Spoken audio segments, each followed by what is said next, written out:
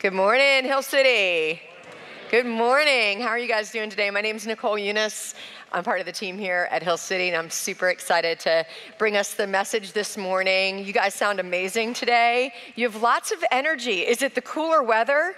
Did you just got up this morning and the pep in your step? So it's fun. I'm really excited for us to get to open up God's Word together. I don't know how you guys are in between Sundays, but I know that for me, this place that we come, we're really doing something that generation after generation we've done, which is we come together and we sing songs to the Lord and we hear each other's voices and we come to God's Word and we expect to discover in God's Word what He has for us today. And what we're going to discover today in this passage is that Jesus is an expert in human nature.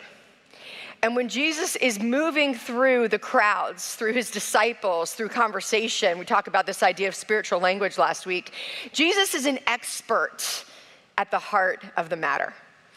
And I think the invitation for all of us is to believe that when Jesus speaks, he speaks into all of our hearts. And particularly when we think that a message does not apply to us, might be the time where there is the deepest need for conviction of all. So that's going to be my opening for today. Jesus told stories, and we're going to talk about those stories. We're talking about a story about barns today, but just to review what parables are, because we're doing parables this summer. So parables are stories that Jesus tells. The word parable is the same word as parabola, that calculus word, just to take you back there for a second. Calculus, there's like that, that's all I know about calculus. I've told you guys this before. It's the only thing I remember. So the idea is that you throw down a story on one side and it parallels the spiritual truth on the other side. And Jesus uses this technique all the time. So people ask him a question, something he observes, and he enters in with a story. But here's the thing about parables. You can ignore them. You can decide that they're not for you. You don't have to wrestle with them. It actually takes appreciative listening to be able to enter in to what Jesus is inviting us to. Appreciative listening is having ears to hear, actually engaging and saying, oh, this is for me somehow. I don't know why right now, but it is for me. And then having a tolerance to wrestle. So you wouldn't just like hear this parable for the next half an hour or so and never think about it again. You would leave like mildly disturbed. You would wonder, you would ask questions, maybe you would even read it again this week or think about it again, and you'd ask the Spirit of God to reveal to you what's there for you. So you'd have a tolerance to wrestle and then that commitment to take it with you. So you're taking with you the story, because there is no way in just these few minutes for any one of us to fully apprehend what God has for us. This is really supposed to be like the appetizer. And then you're going to go home and like wrestle through it for the rest of the week. That's what appreciative listening is like. Many of us have selective listening. We just can block things out so easily. I was with a friend yesterday and we were talking, and we were doing some moving at our old house, and don't teach on greed and consumerism while you're also moving. Because I was like, who are we and why do we have this much stuff? Like, what is wrong with us? So anyway, side note. But I was talking with my friend. Her husband was across the truck helping Dave with some ratchet straps. That's a real, marriage opportunity as well. So we were talking, and her husband was like, Jill. She was like, I've heard you this whole time. I just didn't want to listen to you. And I was like, that's a perfect example of selective. They love each other. They're allowed to do that. They've been married for like 40 years, so it worked out. But anyway, so we need that appreciative listening if we're going to find what Jesus has for us. So we're going to be in Luke chapter 12 today. Here's a little setup. Parables invite us to see things we'd rather keep hidden.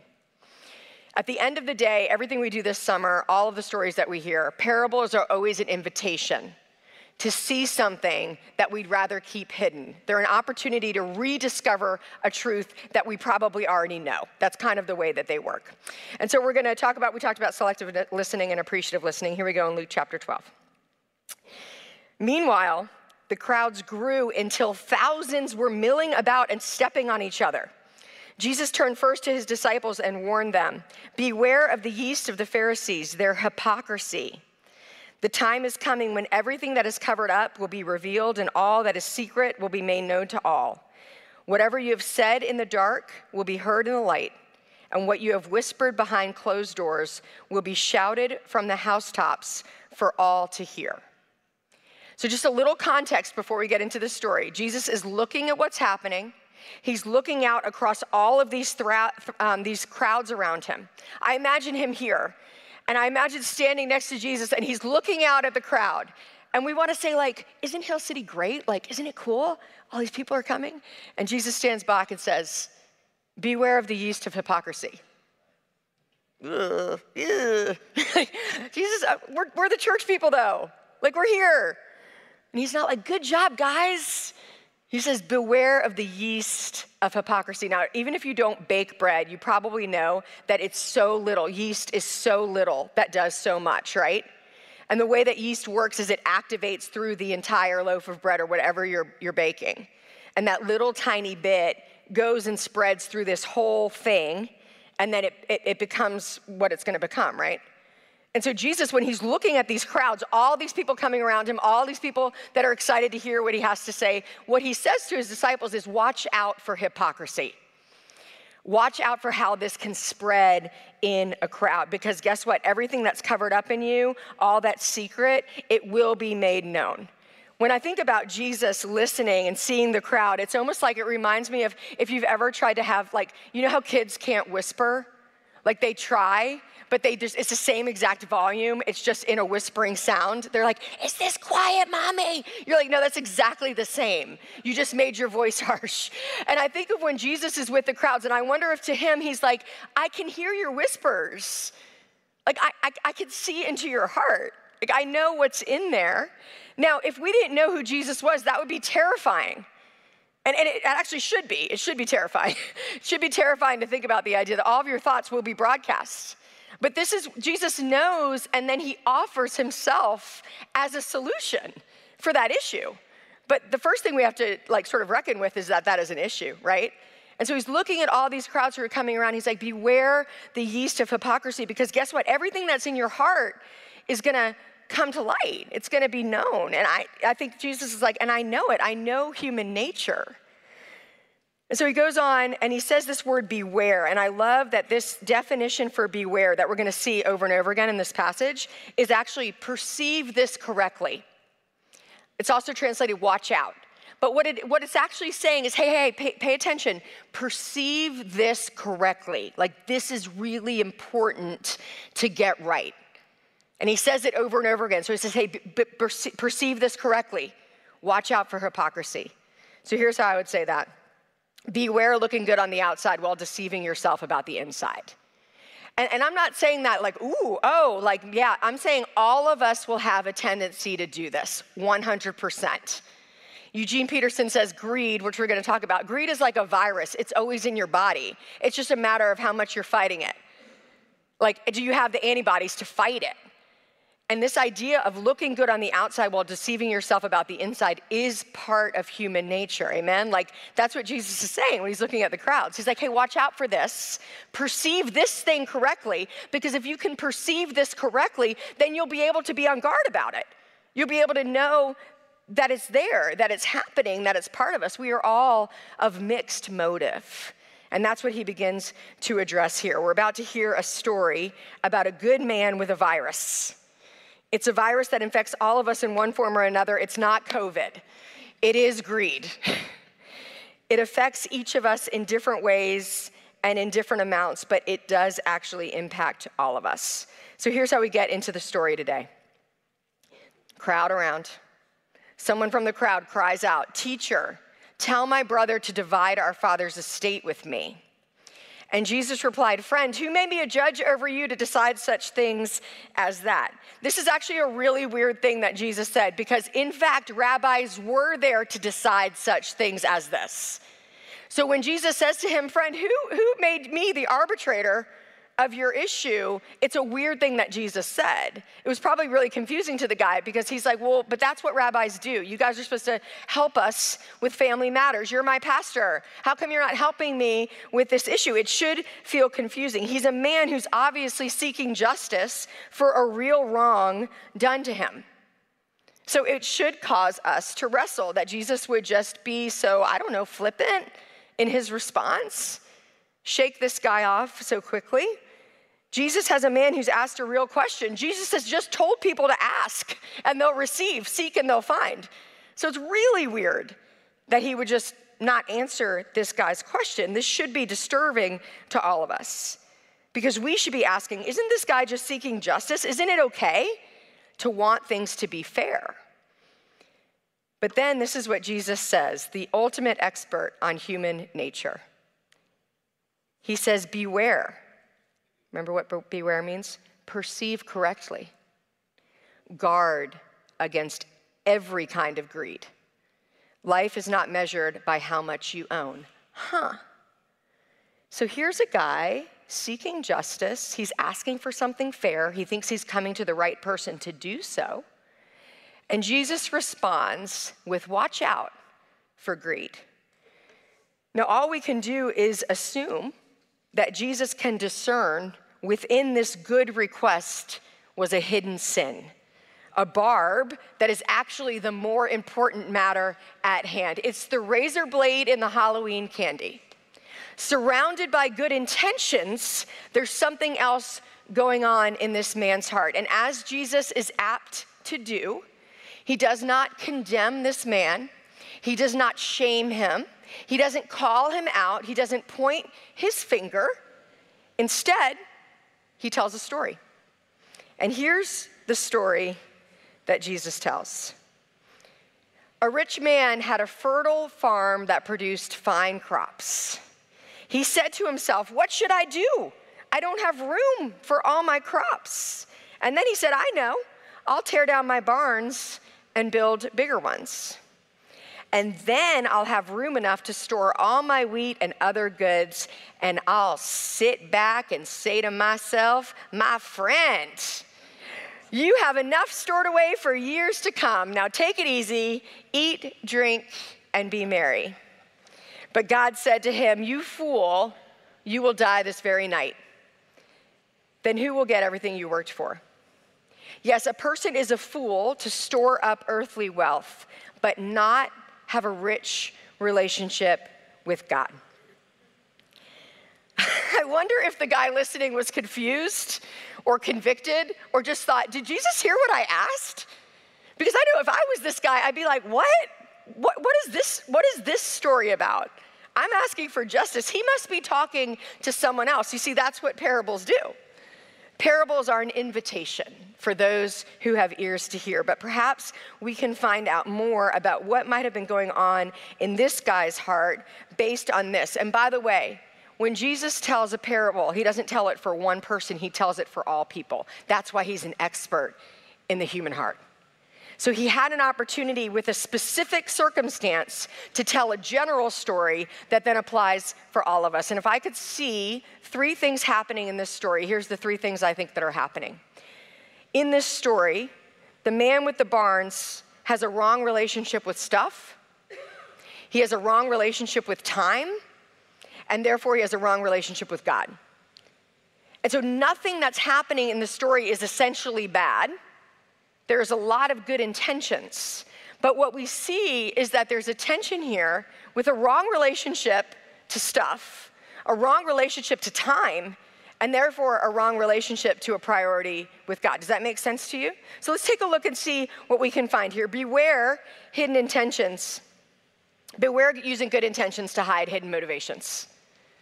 So the man who comes with the story and he says, divide my inheritance, arbitrate between me and my brother. My brother and I are having an argument, and what's owed to me is not coming.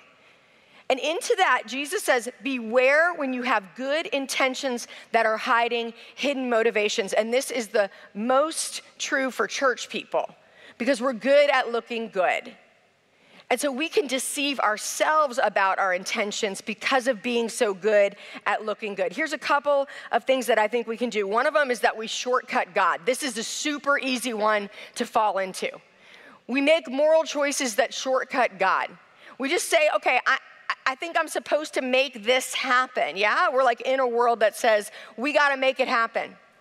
And a lot of times we will make things happen outside of a relationship with God, outside of waiting and perceiving what God actually has for us. We will say by any means necessary, we'll make good things happen. This happens to humans all the time. We see it all through Scripture. I want to tell you two stories.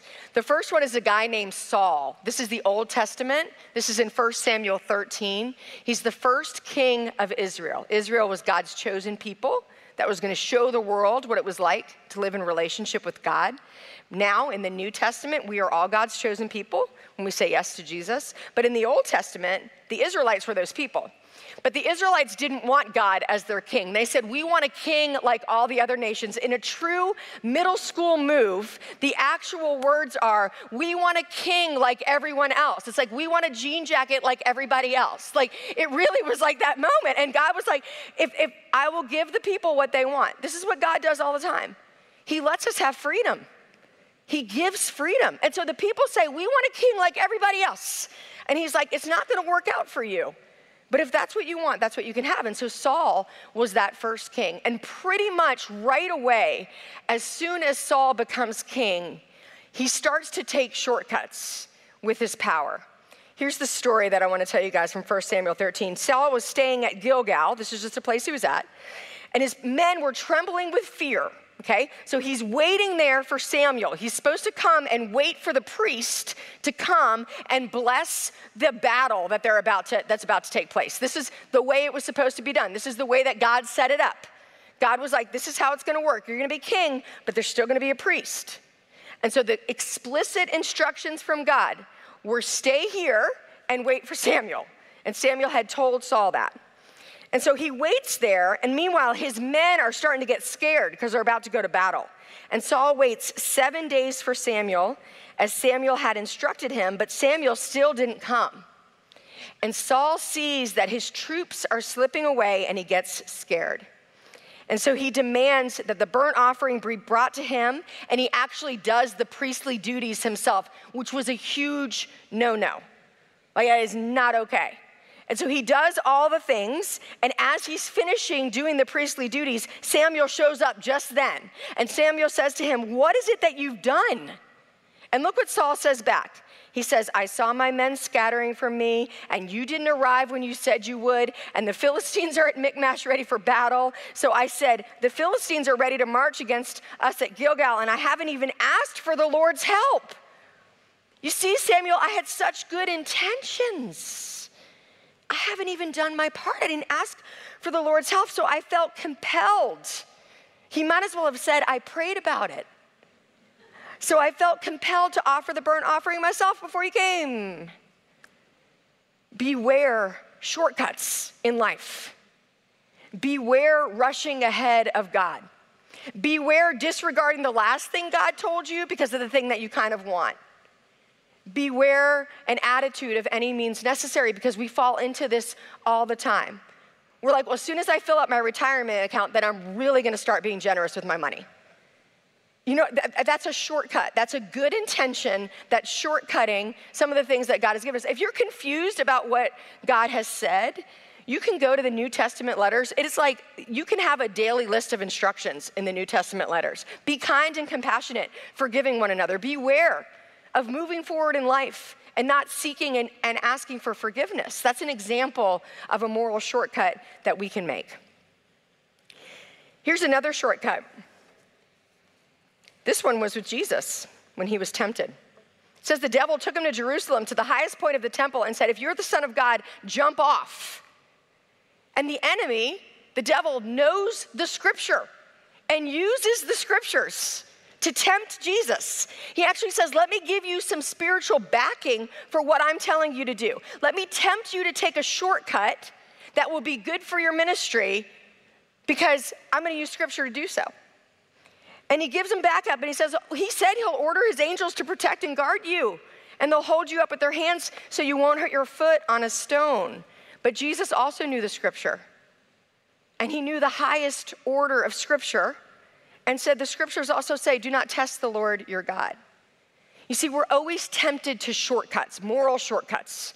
We're tempted to believe that we can justify the way that we're living our life, the way that we're living in our relationships, the way we have relationships to our stuff, the way we have relationships to time. This is as old as human nature. We are not going to escape it. It's the same to Saul. It's the same thing the enemy tried to use on Jesus. It's the same thing that Jesus saw when he looked out at the crowds and he said, beware hypocrisy. Beware good intentions that are covering mixed motivations. And here's the thing about good intentions and mixed motivations. You know the only way that you can close that gap is that same scripture I shared last week, Psalm 139. Search me, O God, and know me. No one's going to be able to find it in you. It's between you and the Lord when those things are revealed. Wait a second, why do I do what I do? Why am I in this relationship? Am I in this relationship to love this person, or am I trying to get something from them? How am I showing up in the world? Am I showing up in the world because I want to be generous with my life, or because I want people to think that I've got it all together? That's between you and the Lord, but that's that beware of those moral shortcuts that keep us from knowing who we really are. Beware those shortcuts. In this parable, there's a connection between the commands that God gave us in the Old Testament and how this story plays out. You know the 10 commandments? You might not know all of them, but here's the first one: have no other gods before me. And the last commandment is do not covet. Meaning do not want other people's stuff. Don't covet your neighbor's house. Don't covet your neighbor's wife or his male or female servant, his ox or donkey, or anything that belongs to your neighbor. When Jesus told this story, he gave a masterful interpretation of the whole of the commandments. Because he says, beware of anything that keeps you from loving God first, and beware of any things that keep you from loving people first. When the man came to him and said, tell my brother to divide the estate, he wasn't loving his brother because of things. The man in our parable, right? He tells a story. I've got all of this good stuff. I've got to take care of all this good stuff. And then I'll say to myself, my friend, you've done so well. He let the stuff keep him from loving others. And so Jesus, this masterful, genius storyteller, wraps all of the commandments up in this story and says, perceive correctly things that will keep you from loving God first and things that will keep you from loving people first, especially the good things, especially the good things. So what was going on with this guy and his wrong relationship with stuff? Well, I think what we see in this story is that he had an owner mindset. Did you guys notice I tried to tell you the story so you catch it? He's like, look at my fields. But the story actually just starts with like abundance, right? It says there's a rich man with a fertile farm. Who makes a farm fertile? Who decides that the soil is fertile? The answer is always the same, you guys. You can say it. It's God, right? It's Jesus, right? So this guy's got a farm, and he's cultivated it correctly, right? But he's got fertile soil and abundant crops. He's got so much abundance that he's rich. And then he starts talking to himself, right? And he says to himself, look at all that I have. Look of all that I've done. What will I do with all that I've done? You see, what was happening here was like an owner mindset. And an owner mindset for all of us is very different than a steward mindset. An owner mindset says that this is the things that I have done, and this is my world to create. Everything that I have is because I did it. Therefore, everything that I have is up to me what to do with it. Beware the owner mindset in life. Here's a couple of things I thought would be different between being an owner versus being a steward. An owner considers himself. Just like in our story, he's like, what will I do with all that I have? Let me make a decision about what I'll do. But a steward considers the owner. A steward says, based on the one who owns all of this, what considerations should I have about what I've been given? And by the way, this is not just about finances. This is about all the things we've been given, right? Because we can covet anything. We can covet a life we don't have. We can covet time we don't have. We can covet relationships we don't have. We can covet stuff we don't have, right? So an owner considers himself, a steward considers the owner. An owner decides for himself. A steward makes decisions to honor the owner. Says, I've been given this to steward, therefore, knowing what I know about the owner's values, how then should I make decisions? An owner represents themselves. A steward always represents the owner. A steward says, none of this is mine to have. All of this is given to me to manage. And I want to manage, represent, and honor the owner with the way that I live my life. Do you see how different that mindset could be in your own life, even today? If you went home to your life and you were like, this abundance has been given to me to steward. Like, I have not done as much as I think I've done to have the life that I have. And yet there might be really hard things in your life too. What would it be like to seek God's blessings even in those as well? We're gonna get to that in just a moment. So an owner versus a steward mindset is, I think, the heart of the matter in the difference between what happens with the guy who builds bigger barns. Nothing wrong with bigger barns, don't forget. There's never anything wrong with like what's actually in this guy's life. What's the real problem is what we see at the end, right? He says, you'll die this night, and who will get everything you worked for? Because you're a fool to store up earthly wealth. Not a full stop, right? It says, but not have a rich relationship with God. You see, there's a connection there. He's not saying there's something wrong with abundance because our God is a God of abundance. There's a lot of abundance. In fact, I think we have tons of abundance, like we talked about last week, among all of us. It's not that abundance itself is wrong. It's that mindset, right? It's a proper relationship with stuff. Am I an owner or a steward?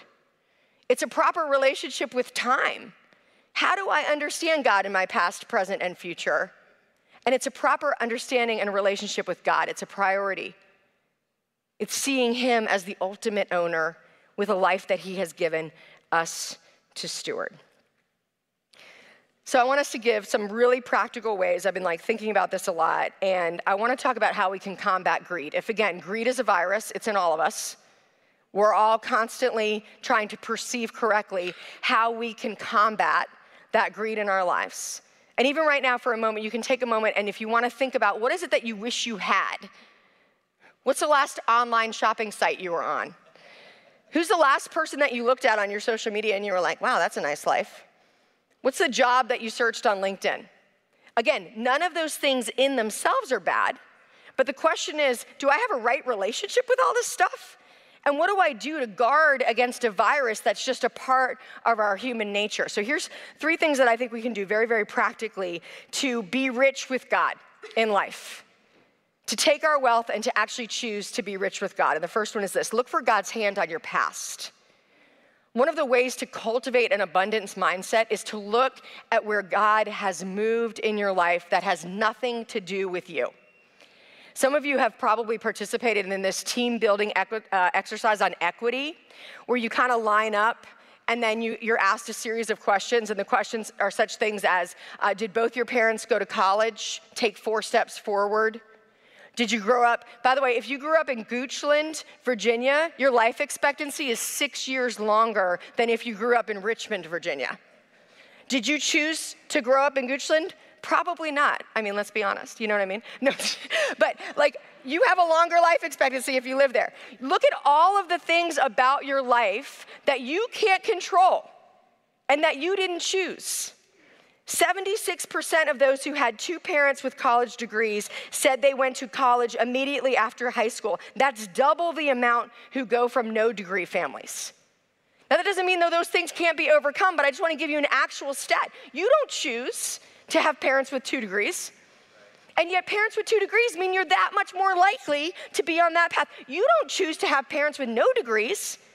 But you're like 3 steps back in equity, just trying to make it forward if that's what you desire. People who go straight into the workforce or the military after high school, almost 60% of them say they did it because they couldn't pay for an education.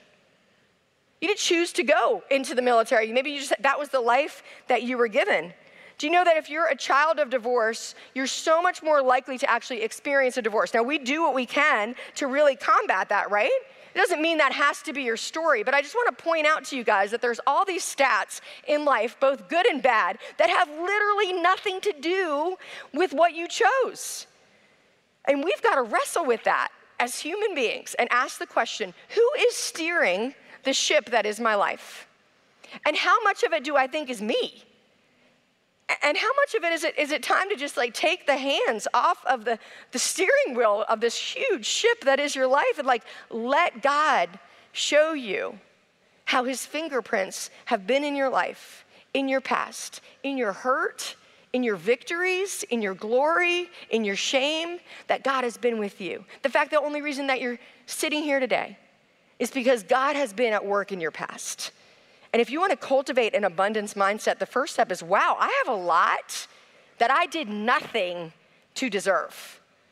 I have a lot in my life. We didn't choose, if you were born here in America, you didn't choose that, right?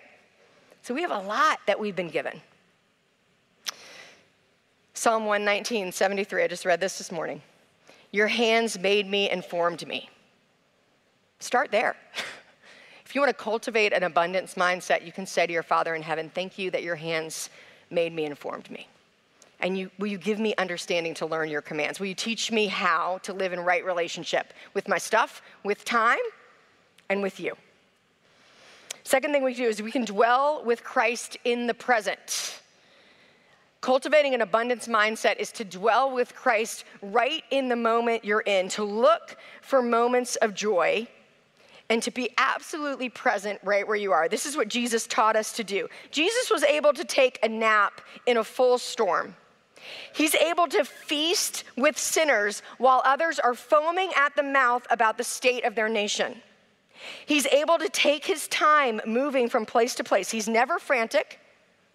Jesus is sad. Jesus does mourn. He cries. Jesus shows frustration and even anger about the state of people, but he lives fully in the present. He lives in a world that his Father made that is a world of more than enough. And if you could do one thing this week, I would encourage you to celebrate the present. And I took on this assignment myself. And because I know you always have your phone with you, this is easy to do. You can tag Hill City if you want.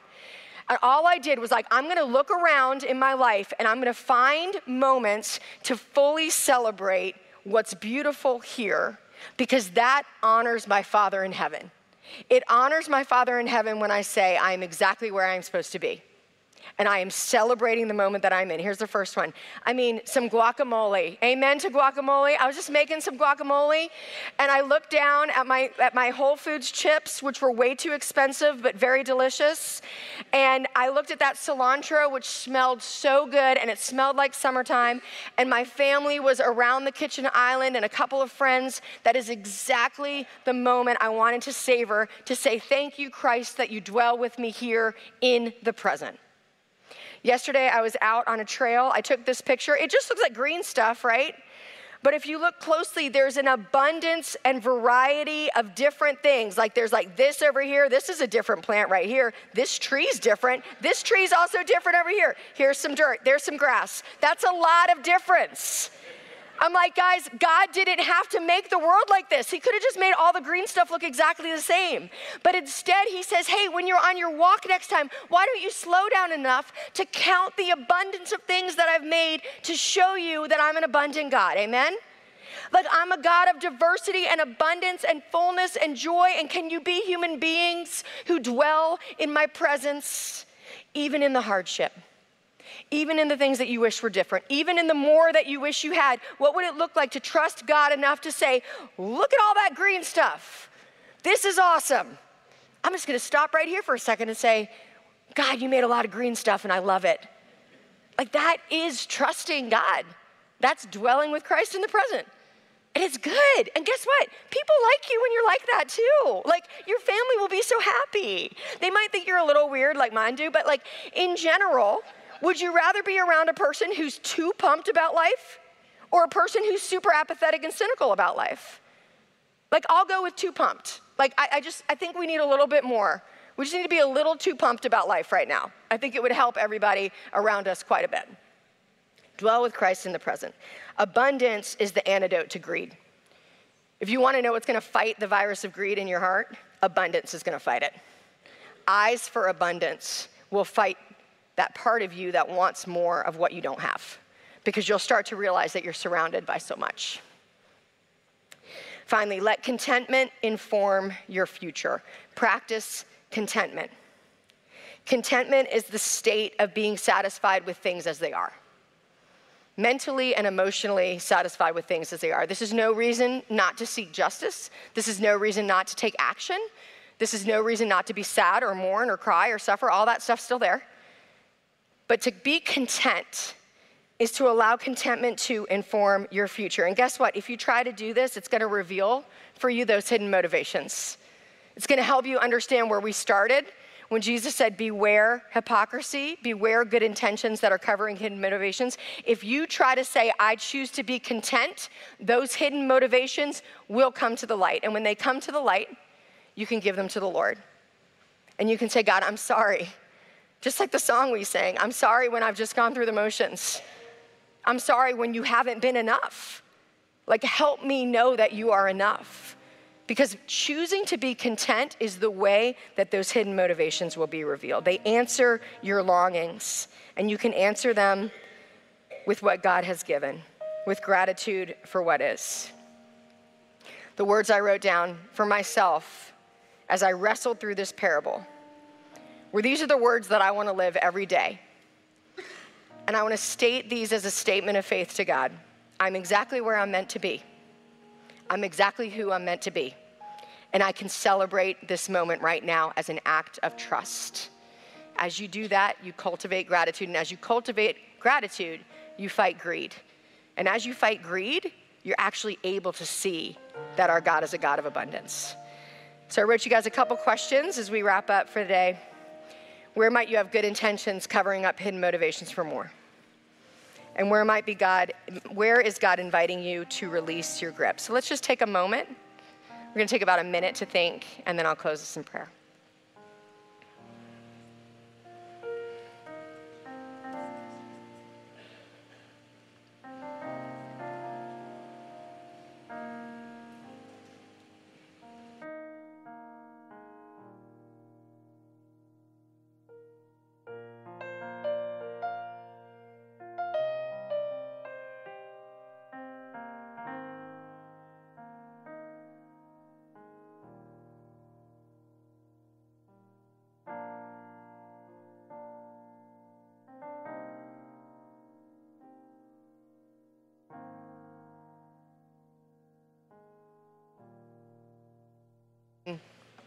We pray that you might help us to perceive correctly the abundance, the blessing that you've shown us in our lives, Lord. Would you just spark a memory, remind us of ways that you've been present, ways that you've been faithful, ways that you have provided for us.